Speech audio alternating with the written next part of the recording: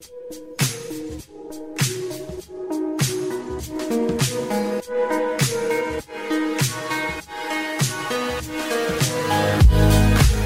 and welcome to the very first episode of Data Unchained. This is a podcast about the new world of decentralized data and remote workforces as companies are distributing all over the globe. I'm Molly Presley, and my first guest is David Flynn, CEO of Hammerspace. Hammerspace is the company producing this podcast, and David's experience here as our first guest talks not just about experiences related to Hammerspace, but more largely as an entrepreneur, an investor, and really an influencer in the technology space. So David, I'm so happy to have you on the podcast. Well, thanks, Molly. Glad to be here. Would you tell us a little bit about your background? And maybe while you're doing that, a little bit about Hammerspace. So, sure. I'm a technologist.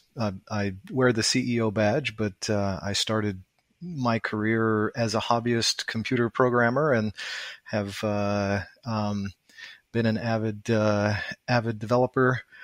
But I guess my claim to fame, or what I'm most known for, is the venture Fusion.io that introduced solid state technologies into the enterprise world. That would be my claim to fame. So what was your role at Fusion.io? I founded the company, started as CTO, building the technology, and after going through 3 different CEOs in 3 years, I was convinced to take the role as CEO, which I really enjoyed. And so, yeah, CTO, then CEO throughout the company. And as you think about the macro trends going on in the world right now, there's a lot of change going on in the world, between changes related to the cloud, to companies becoming more remote, decentralizing.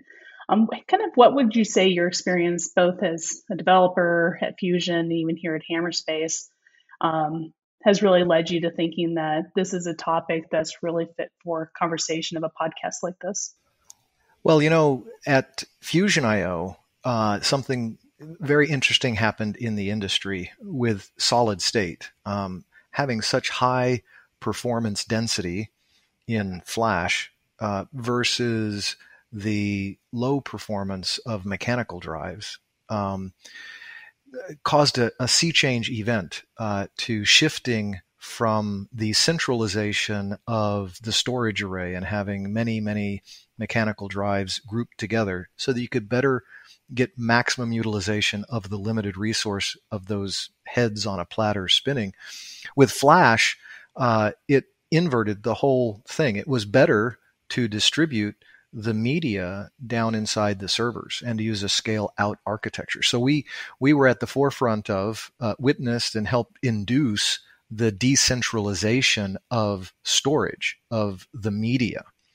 And that worked very well for the web properties who had already gone to sort of a scale-out architecture. But for the rest of enterprise, it created a huge problem because this decentralization of the media, of storage, left behind the data, and it led to data being compartmentalized and siloed. So it wasn't followed by the decentralization of data, but rather the ultra localization of data stuck now down on the small units of media down in every server. So Fusion.io was about that move towards solid state, which led to decentralization of the media. And now Hammerspace is my attempt, and I think well positioned, to make it possible to work with decentralized data that is no longer localized within any specific piece of storage. And it's because Fusion.io drove that to the absurdity down in each server. So decentralized data, what does that mean for a business? You're thinking, if you're talking to maybe a CIO who's thinking about their plans for 22, 23, how can decentralized data help their businesses grow? Well, that's the fascinating thing. I started this with the perspective on decentralizing data within the data center across flash in the servers or across third-party storage systems. But it turns out that same problem at a macro scale between entire data centers taps into a bigger problem that CIOs, CTOs, even the CEOs of companies have, and that's how to get more people accessing data, especially with data being such an important part of the modern world. How do you get your professionals, IT, your knowledge professionals, access to data from far-flung places in the world? And that's kind of where we're seeing drivers today around the distributed workforce and the fact that people want to work from home. Has changed the game entirely. So how do you see, when we think about the conversations about global data, decentralized data, how has COVID affected the need for solutions to make this possible? Well, I think it accelerated a trend that was already underway. In the technology world, we have had, programmers working from around the globe, especially in the Linux and open source community. It's a very distributed community. But COVID accelerated this move towards having people work from home, and not just home a few miles from the office, but home as in a different state or even a different country. So that's one area where it's changed a lot is the expectation of being able to work remotely, even with workflows that are extremely data intensive. And that's where it gets actually rather difficult. That's one. So hasn't the cloud really solved a lot of these challenges that we hear about? Cloud regions all over the world and different cloud companies and different, coming out of their roots in the Americas or Asia or wherever it is. What's different about our solution to global data as we think about really what needs to happen in this idea of like a data supply chain? Well, I think the cloud is a very important part of it in that you have infrastructure resources that are themselves distributed. But the challenge is the data itself. It's very easy to find server resources anywhere. It's easy to spin up storage systems anywhere. It's difficult to have your data where you need to use it. So again, it's that same thing that we saw with Fusion.io. Fusion.io is at a micro scale of distributing data in and among the servers by having very high performance density flash. And here we're talking about having whole data centers now that are distributed around the globe, ready and willing to take workload. But how do you have your data there? And it's not just about a given cloud provider. It's that they have different regions. They have different data centers. You have to choose which one. And then your data is again localized. So I like the statement. It's easy to spin up infrastructure, a storage system anywhere in the world. It's hard to have your data there. That's a great observation. So, we all read a lot of articles every morning in our various business reading list, thinking about digital transformation. I think that the last 10 years, it's mostly I've been reading about infrastructure, cloud first initiatives. How do you migrate your data centers to be more power efficient, decarbonization, things like that? And what you're really saying is the genesis of this conversation for the next decade needs to be more around how do you get your data there and how do you use it? Am I understanding that right? Yeah, we have to go up the stack. The infrastructure is one thing, and having distributed infrastructure and being able to, through APIs, spin up access to and use of the infrastructure is one thing. But we have to look at data as something that's real. It's a real resource, and it is often the product itself. It's the thing which is being delivered from one company in the supply chain to the next. In the media and entertainment world, we don't use film anymore. What you're shipping are bits. In many industries, what's being shipped, what is the product is data. In the bioinformatics and life sciences, in the chip design world, these designs, these are all data. And when you look at the supply chain, meaning having companies that do work on behalf of other companies that do work on behalf of others, what's being delivered up and down that chain is becoming more and more data. And the problem is, how is that delivered? The state of the art today, pre-Hammerspace, is that data is delivered by copy. You're literally taking and taking a point in time and copying it, and you send it off, and everybody's handing around copies. So I'm curious, what would the alternative be? Yeah, it's kind of hard to imagine an alternative because we're so used to it. By the way, handing around copies wasn't always so easy. We used to have to do it by SneakerNet. I was so proud of the fact that Fusion.io was actually used to ship Avatar, the movie.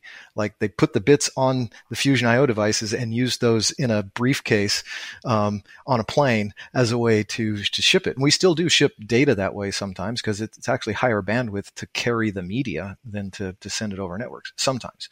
But now our postal service is not wildly reliable, so we need an alternative.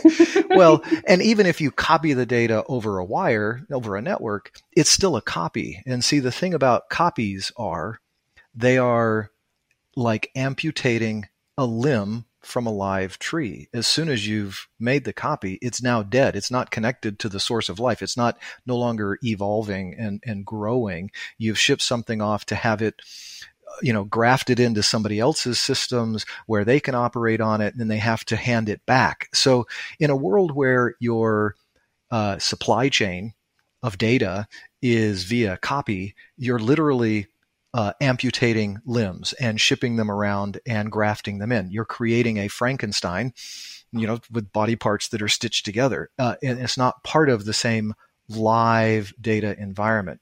So the alternative, which is radically different than what people are even used to imagining, because what we know is this world of copying. It makes sense, right? But in a world where you can actually share access to a live data environment and have that environment rendered within different data centers in different locations equally well, as if you had local performance, because you do have local performance. If you can do that, it becomes a different thing, because now you're actually sharing access to the same live data. So that's really what's radically different, is that the data management, the movement of data, once you put it behind the facade of data and hide it, say behind the file system, then it's hidden, and it no longer fractures your view of what is the data to these units that are copied out and severed and become a fixed point in time, no longer evolving with the data environment. So it sounds like we ought to, in one of your visits back to this podcast, have a little bit more conversation about how Hammerspace works on creating this global data environment. But, kind of thinking about the other types of guests that you'd like to see on this show as you think about what it really takes to accomplish decentralization, digital transformation. What other types of guests beyond technologists and kind of the IT industry do you expect me to be a part of this conversation? Clearly the folks who wrestle with these kinds of problems all day and supplying these, so the IT professionals, CIOs, CTOs, but I think this goes well beyond that. This goes to the leadership of a company who are thinking about how to operate with other companies. So how to provide their product and service in a digital world where that's a digital product and service, and how to coordinate that with others. So we're talking here about the folks whose primary task is how to create valuable products and how to deliver those products, especially in a world where markets are mature and layered, and we divvy them up and hand them out to get better efficiency from it. So I think the kinds of guests that are interesting for this podcast are, first, the people who are entrepreneurs and leaders looking for and driving innovative ways to bring value to the digital economy. And then those beneath them who are looking at how to actually deliver on that dream. So business leaders and technologists. And I think we'll have a good chance to bring on analysts and folks who are thinking about this from a macro perspective as well. Interesting. So, as we tie things up, I think one question that kind of is lingering in my mind that I want to ask you is, we talk about unchaining data from the data center, making it a decentralized resource. How does data help humanity? What kind of problems in the world is liberating our data going to really help us to solve problems with? That's a softball kind of question because software is eating the world, isn't it? Mark Andreessen puts it. Data is the new oil. It's funny you use that analogy because even oil fields, the piece of land that is, has minerals underneath it to be mined or drilled, even its value is more and more. It's increasingly in the data that has been gathered about it, the seismic data, the information on the what's gone in to produce it. So we're seeing in any of the most legacy industries that data is having a massive transformative effect. And we're seeing that accelerate now with machine learning and AI being able to make better utilization of the data.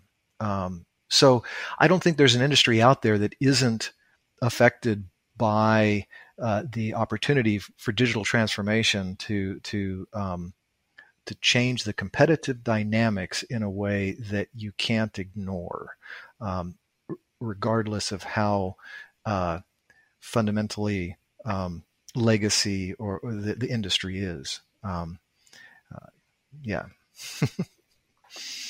Very far-reaching implications for sure.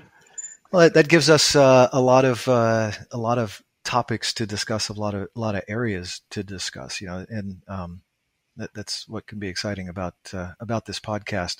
Hopefully, bring in professionals from a myriad of different, whether it's bio and life sciences or in the maybe oil and gas, like we were just speaking about, or clearly in the world of media, entertainment, software and game design.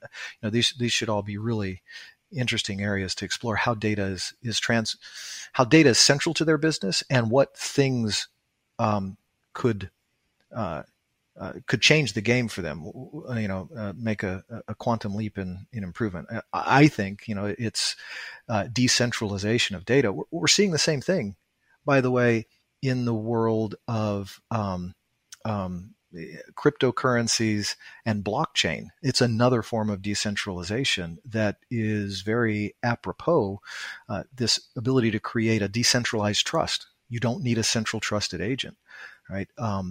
So view this as part of an even bigger trend, the decentralization of data out of, its silos and localization in single data centers or single systems is one thing. But we're seeing that same thing as the world becomes smaller and smaller, need for things to work in a distributed, decentralized fashion. David, thanks for a great conversation. Thank you for being the first guest on the Data Unchained podcast and for sponsoring making this possible. Well, I guess I have to sponsor the podcast so that I can get invited. So this is great.